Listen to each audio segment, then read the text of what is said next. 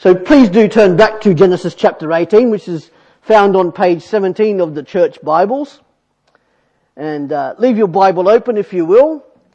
We're on a journey, as I'm sure you are aware, through the book of Genesis. It's not quite Leviticus, but it's almost there.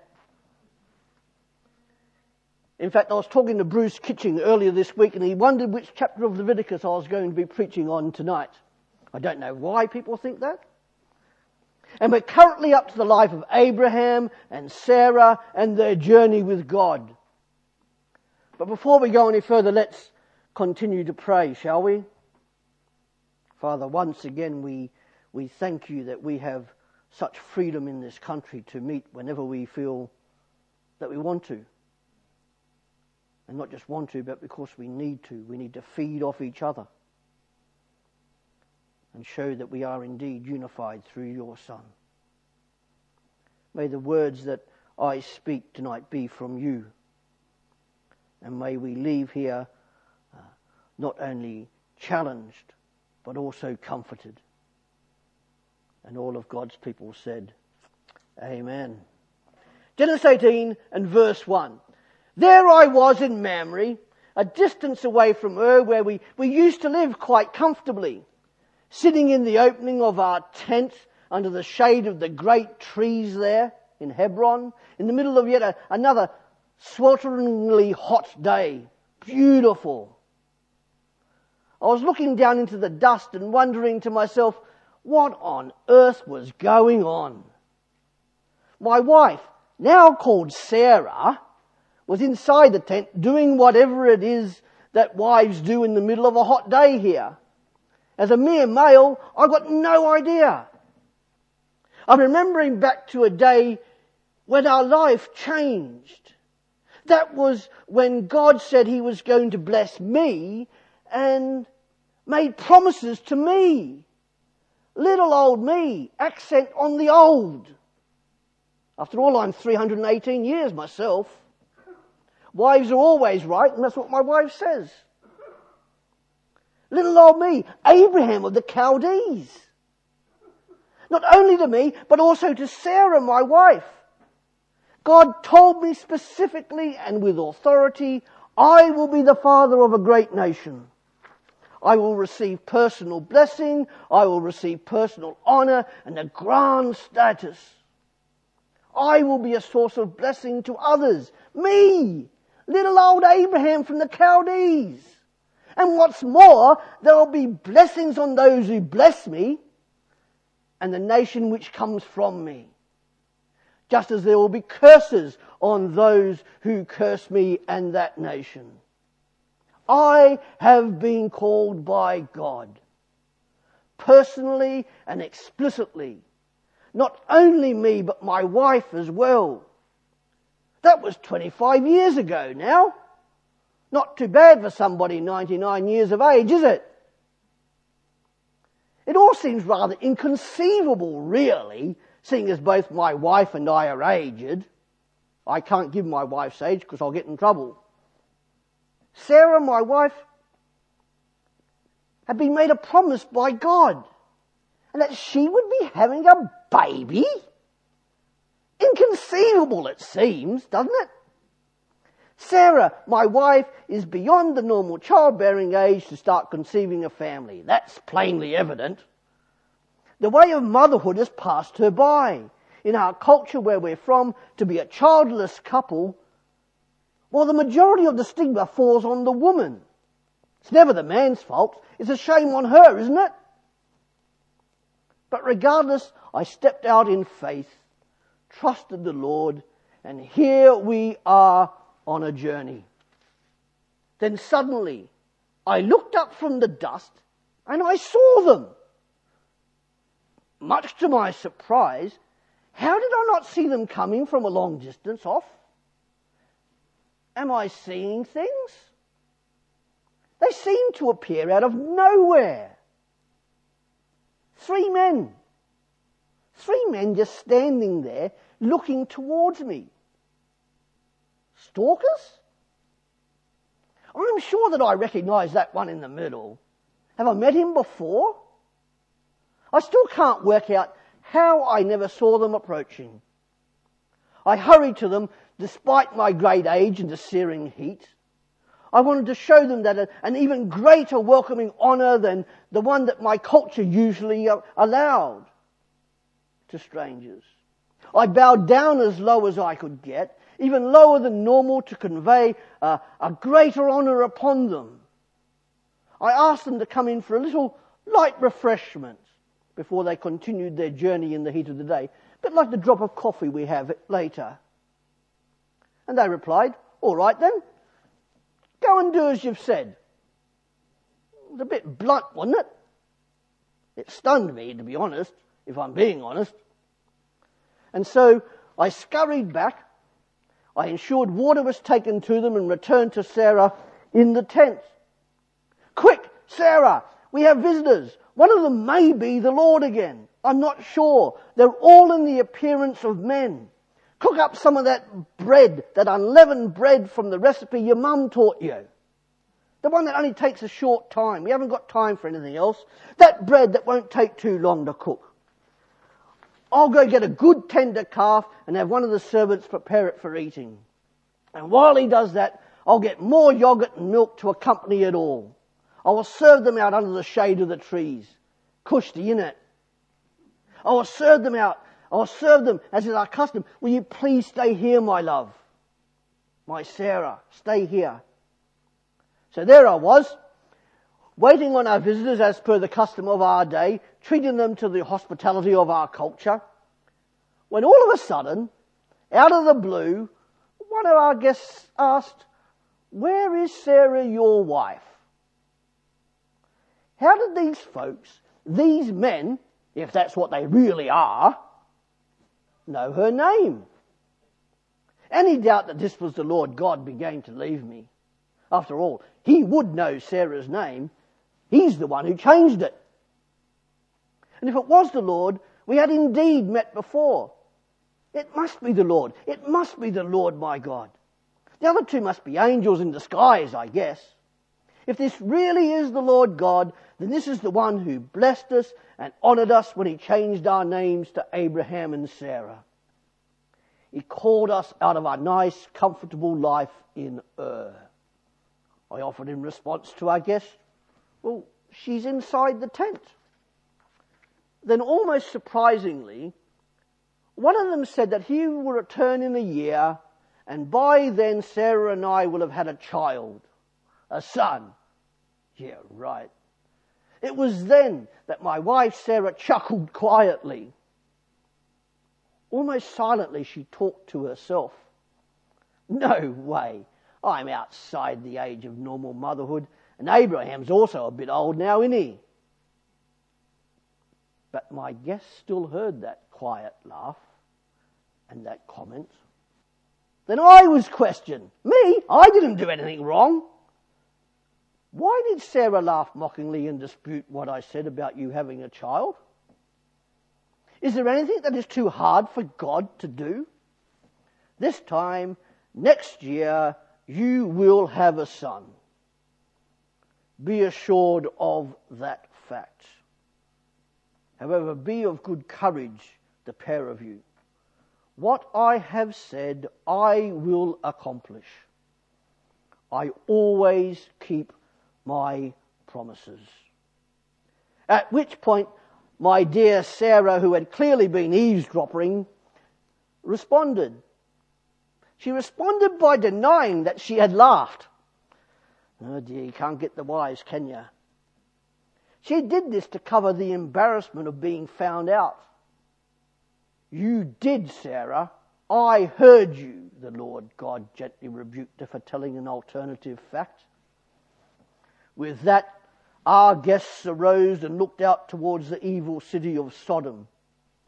Being a good host, I arose and walked with them to see them safely away, wondering why they were going to such a place renowned for injustice, oppression of the innocent, wickedness and unrighteousness. The one I identified as the Lord started speaking quietly to himself. He was asking himself a question and then answering it for himself.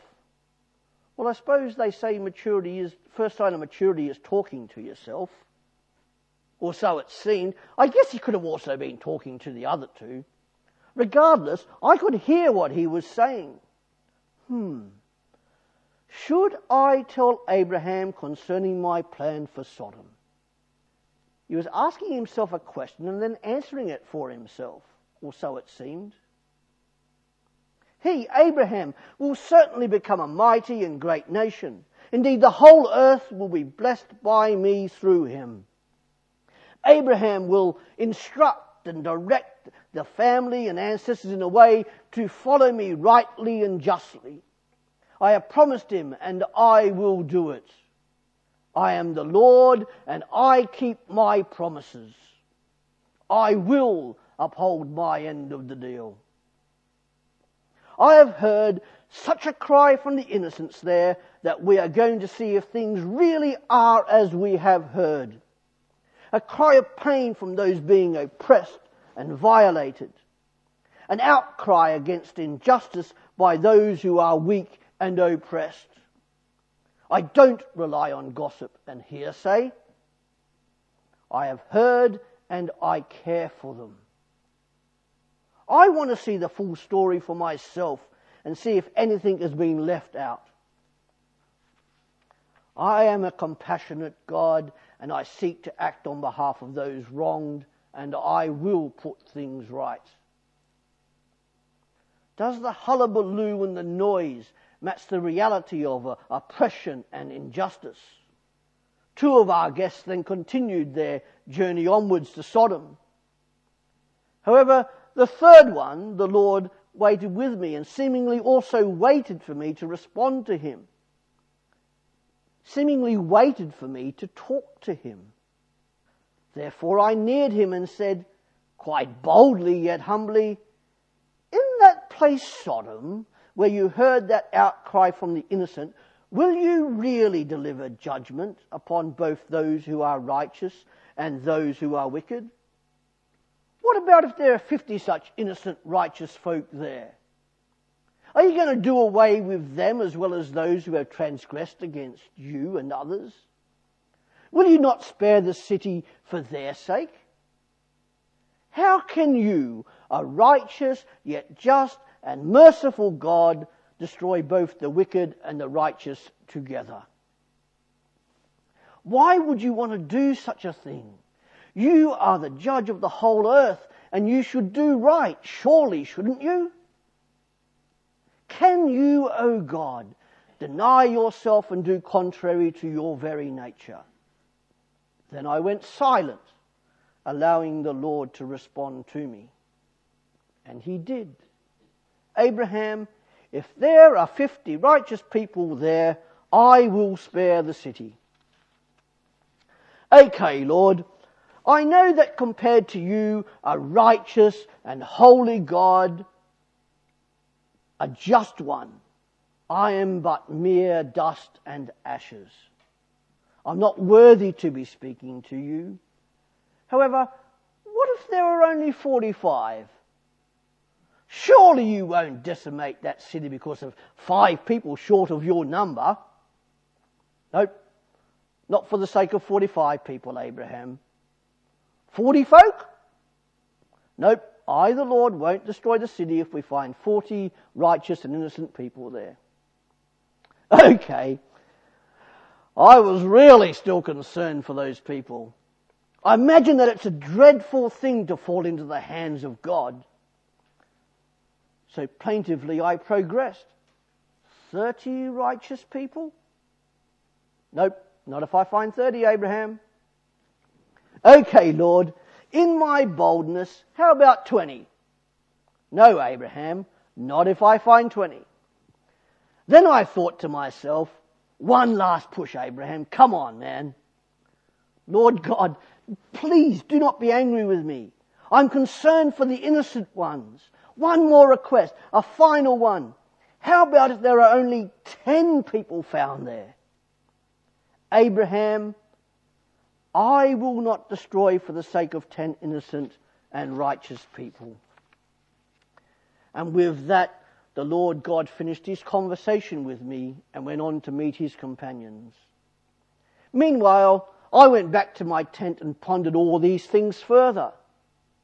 Lot, my nephew, was near Sodom. I hope that he and his family are okay and that they will be okay. Well, that is Genesis 18. It's all a bit exciting, really, isn't it? And I hope you don't mind my paraphrasing it and adding some context and explanation to the Bible text, rather than simply stating the context and explanations in the first part as we normally would. So Genesis 18. Here is Abraham, a man later referred to by God himself as my friend. Wow. The appearance of the Lord God here is what we call a theophany. Some people try to say this appearance was Jesus, the Son of God, and they call it a Christophany. But we have no great evidence for that. Still further, some say that the three men were in fact the Trinity, Father, Son, and Holy Ghost. And certainly some of the early church fathers thought so. But again, there is no great evidence for that opinion. We are simply told by the author of Genesis that it was the Lord with two angels, all appearing as men. Of course, as we have seen in previous weeks, God had indeed appeared to Abraham at least twice before, and he had spoken to him in different ways at other times, as we have seen. And we may have lots of questions about this passage in our own mind, I'm sure. I'm not alone in that. And regardless of those questions, which could lead to a certain degree of supposition and guesswork, we'll concentrate on two questions which are before us in this passage. We'll be learning primarily about God, but also about Abraham and Sarah. We'll hopefully see together that in this ancient story, probably about 4,000 years ago, there is much for us today in the 21st century. We will see what comfort we can gain and what challenges are before us here in the continuing story of God in Genesis. The story of God, Abraham and Sarah. And the chapter naturally breaks down into two sections. Our first section can be seen clearly in verses 1 to 15. We can say that Abraham was certainly surprised to see these three strangers before him. He hadn't seen them coming, probably. So he says, let's get some hospitality on the go. And what hospitality! Surpassing the normal great hospitality of his culture. How are we doing at being hospitable to strangers? Have we entertained angels unaware that they are indeed angels? As a church, we're probably pretty good, I would say, at that.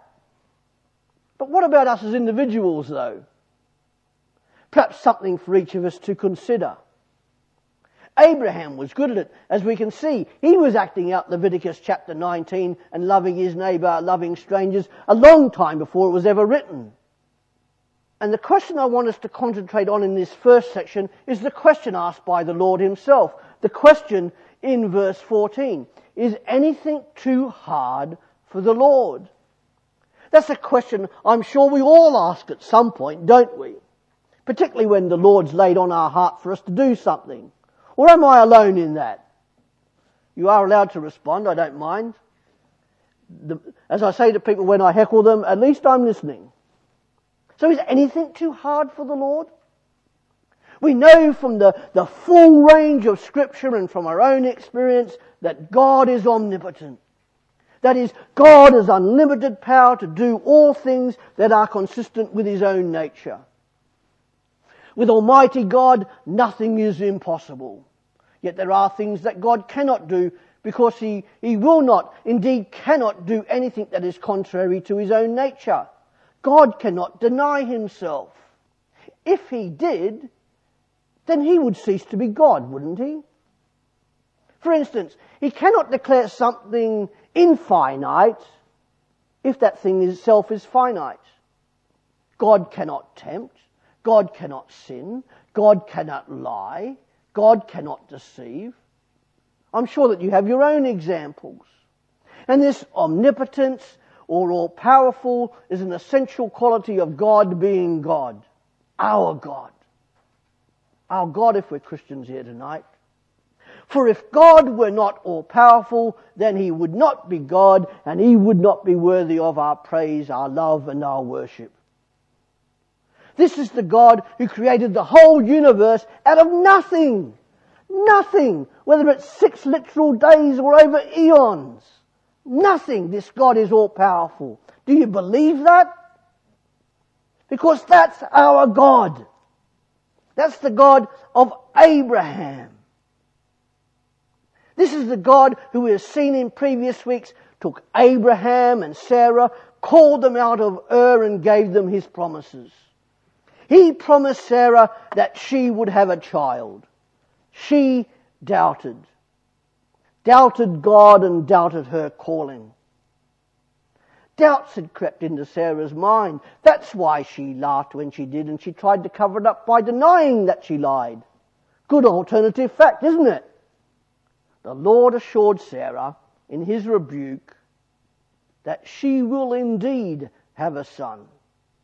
He tells her straight out, almost Australian style, I will return to you at the appointed time next year, and your son will be here. And here God is repeating what he has said already in verse 10. So how do we handle those nagging doubts that come into my mind? Or our minds? Or am I the only one who gets them occasionally? That little voice that comes in and says, yeah, well, I better not say what I was thinking. Because I'm Australian, so I get those voices. So how do we handle those doubts when they come knocking on our door? Doubting not just what God has told us to do, our calling, but even our own salvation. What are some strategies we can employ to help us overcome these little doubts?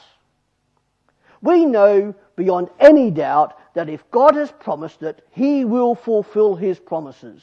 He's not some cheap politician or even an expensive politician. Sarah doubted the power of God, and Abraham believed and was persuaded. Are you persuaded by God? We saw the outcome of this together in our reading from Romans chapter 4. The Bible has a unified story, doesn't it? So how do we handle doubt? We are 21st century people. Most of us here, if not all of us here, are Christians seeking to follow God. We have more knowledge about God than Sarah did at this point. Yet if we're being honest, we still doubt God sometimes, don't we? And our doubts have 3 main sources. There's old hairy legs Satan who needs to get his legs waxed. There's other people, including other Christians, who sometimes come along, don't they? I've had them come to me. And I've had to gently say, see you later. And sometimes not so gently. And then there's our own self. Our old self says, nah. We hear that little voice saying, did God really say that to you? Are you sure that he promised that? I heard that laugh. How can you be sure? It's a delusion, isn't it, really? Pull your socks up, man, and get on with what you're supposed to be doing. Those come from Satan, our old self, or even other people, including those in the church as well as those outside the church. And as Christians, we're to gain wisdom from God. And how do we do that? It is through having the promised God, the Holy Spirit, indwelling in us, living in us, being controlled by the Spirit, being baptized in the Spirit, and by regularly studying and reading God's Word. We know that the world around us often has wisdom which is contrary to God's wisdom. Again, am I alone in seeing that? As for our spiritual immaturity or countering our old self, the only way to combat this source of doubt is through experience and having a maturing, disciplined life of obedience to God through prayer, studying God's Word, the Bible, and allowing God, the Holy Spirit, to transform us and empower us. And in doing those things, our relationship with God is matured and growing, just as the trees of Malmry were maturing and growing. Some of them are still there. Our intimacy with God develops and matures. Are you intimate with God in your relationship, just as Abraham was? How are each of us doing We're dealing with the doubting of God in our own lives. Are we doubting something that He's already told us to do and we're just being a bit hesitant? Again, am I the only one who experiences this? It's a very rare person I found as I talk to people, indeed, who have not had some form of doubt. And by doubt, I don't mean as in doubting God's very existence, but rather doubting some aspect of the Christian life, such as God's calling upon your life. He's told you to do it, so you're not doing it, right? Just as He called Abraham and Sarah. You could be doubting your assurance of salvation. You could be doubting any of the other of God's promises, or doubting an attribute of God, such as the innate sovereignty or His infinite goodness. And when we sin, not only do we forget who we are as His children, but we also doubt what God has said is true, aren't we, when we sin? We have to go on learning to believe and trust in God regardless of circumstances, however divergent the experience is or was or will be. And with that said, how can we overcome such doubts? Here are just 4 suggestions to help us overcome doubt. We want to get home by midnight, I'm sure.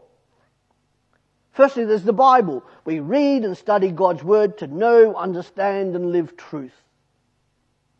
To know, understand and live for our God. The omnipotent one, remember? Our lives are to be controlled by God's truth as revealed to us in the Bible. When we know truth so well, we can easily recognize the lies that old hairy legs tries to give us, don't we? The Word of God, the Bible, is there to be studied diligently so that by trusting in the Holy Spirit lives within us, remember, to trust in Him to lead and reveal it to us, we get to know God and His ways and His promises. We are to grow in grace and in the knowledge of Jesus, and that is achieved through studying the Bible and letting God, the Holy Spirit, teach us and listen to Him. Then when we hear that nagging little voice that says, God didn't really say that, did He, Chris? If your name's Chris, or Neil, or Mary. Is that right? Because then we can say, oh yes, He did. And then we confess. We confess our doubt to God and He will listen to us. And if doubts persist, try talking to somebody whom you trust and express to them your doubts. They may very well be able to help you. Get them to hold you accountable to them as well. And in faith, show total trust in God for your life. The faith we have is a defensive weapon and also an attack weapon against the mistruths and the doubts that confront and nag us. By maintaining our trust in God's promises and in God's power, focusing and keeping our minds on Jesus Christ, any doubts can be extinguished. And then lastly, of the 4, we talk to God. We develop our intimacy with God by reading the Bible and by talking to Him. Again, how's your intimacy with God going? Indeed, as a body, how is our intimacy with God going and growing? Prayer, talking to God, also changes us. It can change our very character and our decisions, can't it? Well, again, is that just my experience? And if our prayers are filled with love, compassion, grace and mercy, then you know what? We also will become ever more loving, ever more compassionate, ever more gracious and merciful. And isn't that an attraction to those who are outside the church? We want this place filled, don't we? And then prayer is how we are energized. Have you discovered that in your own life? Fighting doubt in our own power is useless because the doubts will persist. And if we ask God to help us overcome our doubts, He will help us. He's living within us. That's His promise. Remember His promise. As a Christian, God lives within you. When we talk to God, we strengthen our relationship with Him, developing our intimacy with Him. And when we ask other Christians to pray for us, you know what the result is? The unity of the church is strengthened. I know that the people outside the church want to see the church acting as one. Or again, is that my experience alone? Are we aware of that? And when we see God answer prayer, our faith is matured and doubts are more easily cast aside. And speaking about prayer, we go on to our next section. Genesis 18 verse 25. Will not the judge of all the earth do right? The first question of two that we looked at together was verse 14. Is anything too hard for the Lord? Now let's look at our second question, and it can be found in our second section, which is from verse 16 onwards. It can be found in verse 25, as we said. This is our first fully recorded prayer that we have in the Bible. The outcome of this prayer is clearly seen when we look at chapter 18 next week with Ian Kirby. I'm sure you noticed that this prayer was in the form of a conversation. How often in our prayers do we say our bit and then run off and leave God to it? Don't we? We don't give God time to answer. We don't hear from God because we don't give Him time to speak. Try doing that in your marriage. Abraham was so intimate with God that we know that God referred to Abraham as my friend. Wow. Abraham has overheard God seemingly talking to himself about his plans for Sodom, as well as reiterating his promises concerning Abraham himself. And so by showing concern and compassion for Sodom, knowing what he does about God, it is as if Adam now engages in some good Middle Eastern bartering with God. However, notice that God never revealed his top hand, did he? His top price. Abraham's very love and compassion for these people is expressed here in this conversational prayer of intercession. And are our intercessions and prayers like this? Are our prayers authentic in conveying our concern for those who are not yet following Jesus? Are our prayers expressing a burning concern and compassion for people who will be lost in eternity if they do not turn and start following God? And not only as prayers as a church body, but also as individuals here. Abraham himself had great anguish, love and compassionate concern for the salvation of Sodom. I think that is clearly evident here. Are we like that for those who are unsaved, both those we know and that we don't know?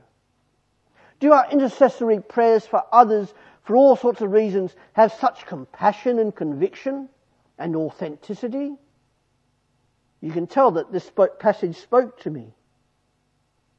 And as we pray for Ringwood to find and follow Jesus, are we pleading with God to save those people who are sitting condemned under His judgment lest they come to a saving knowledge of Him?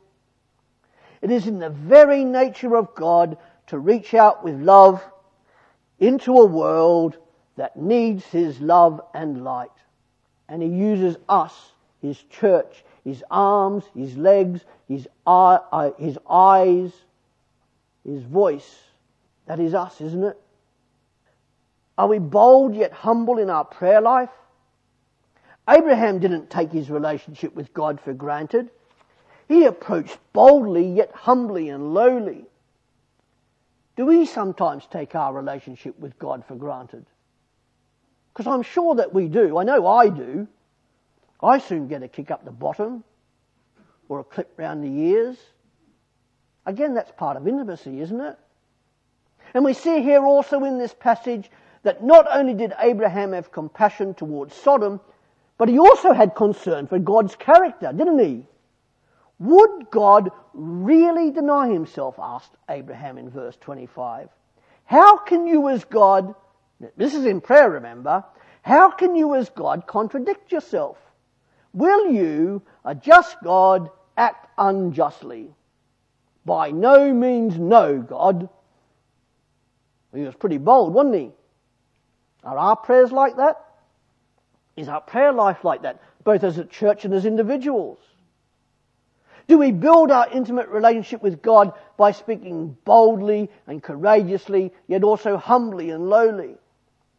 Do we convey our concern and compassion for others authentically to God in prayer, not only for their salvation, but for their well-being as well in our normal prayer life? Do we pray to God, expressing His very character? May our prayer life be like this example of Abraham's. Fear not, we're coming to an end soon. It's not quite midnight. And so with all that said, what can we now say as we wrap things up?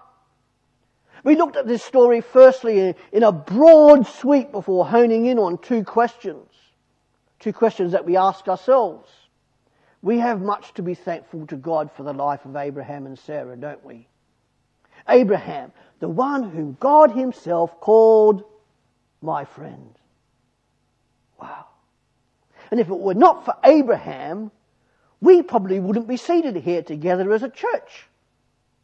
Our togetherness as church is part of the blessing of all nations which came as part of God's assured promise to Abraham and also to Sarah.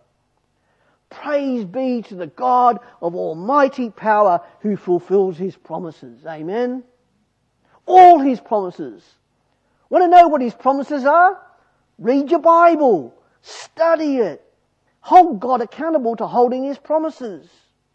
And our first question from verse 14 was concerning God's power. God is all powerful and he keeps his promise. This promise-keeping God is powerful. In the Old Testament, the supreme example of his power is in the creation story.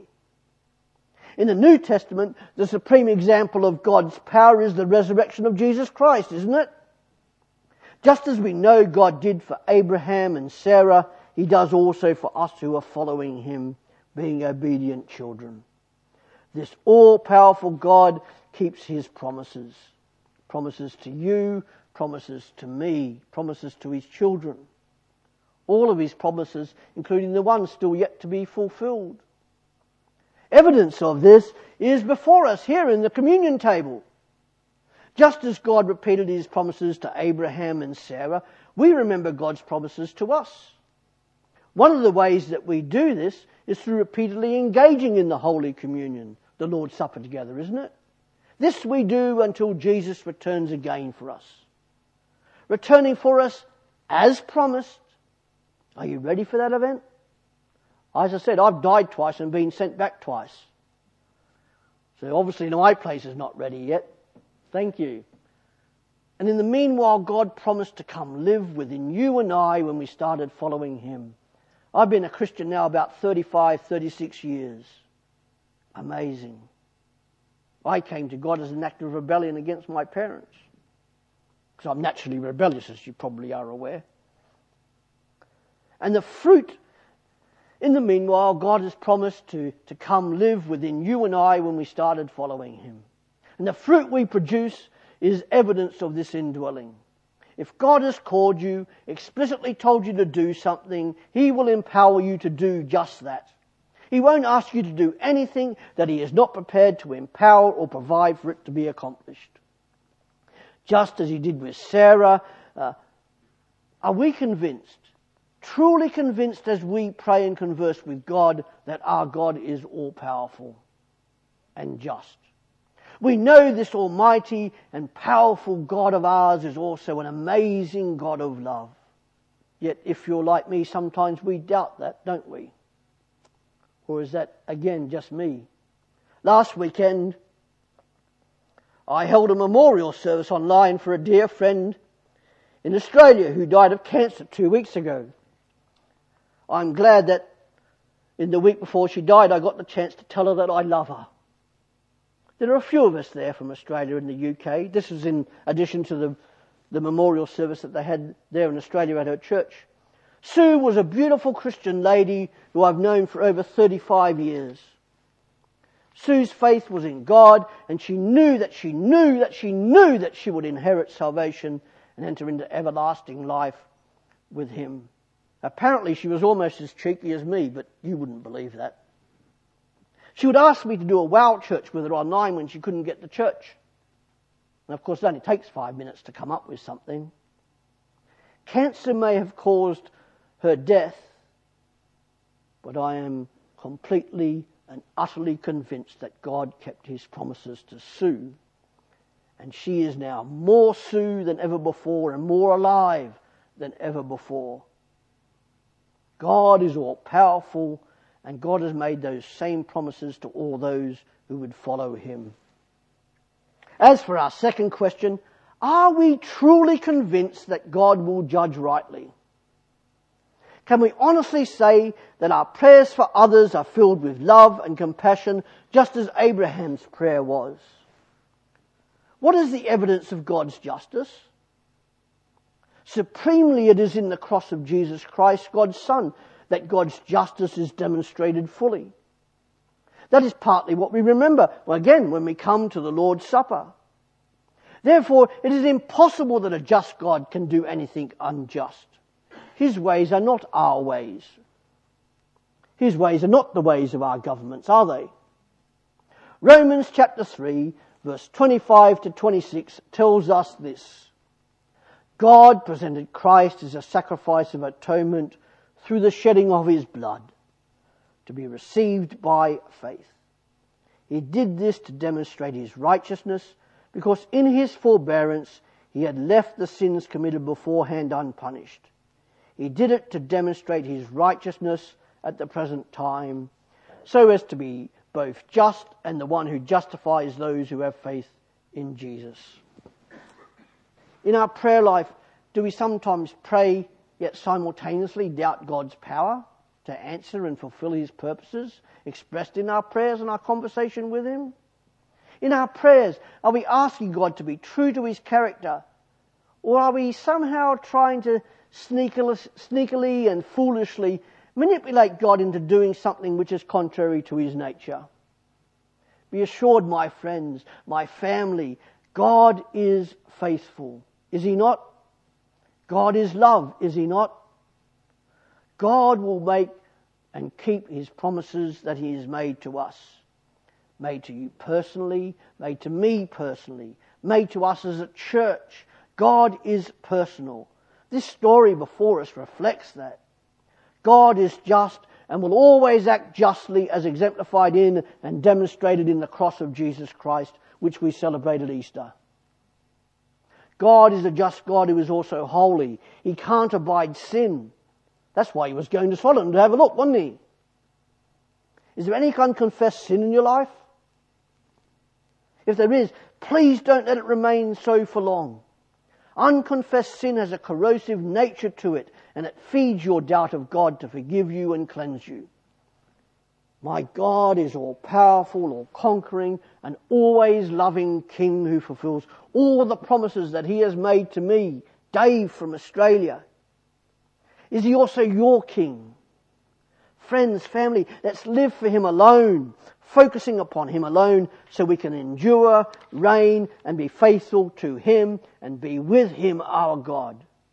Let's remember who our God is. A God of power, a God of justice, an amazing and almighty God of love. May we go from here taking comfort in that God keeps his promises concerning us, and yet also that we may be challenged in our prayer life and our developing intimacy with him. Shall we pray? Father, we thank you that you are an almighty God. You're a God of power, a God of justice, and yet you are also a God of love.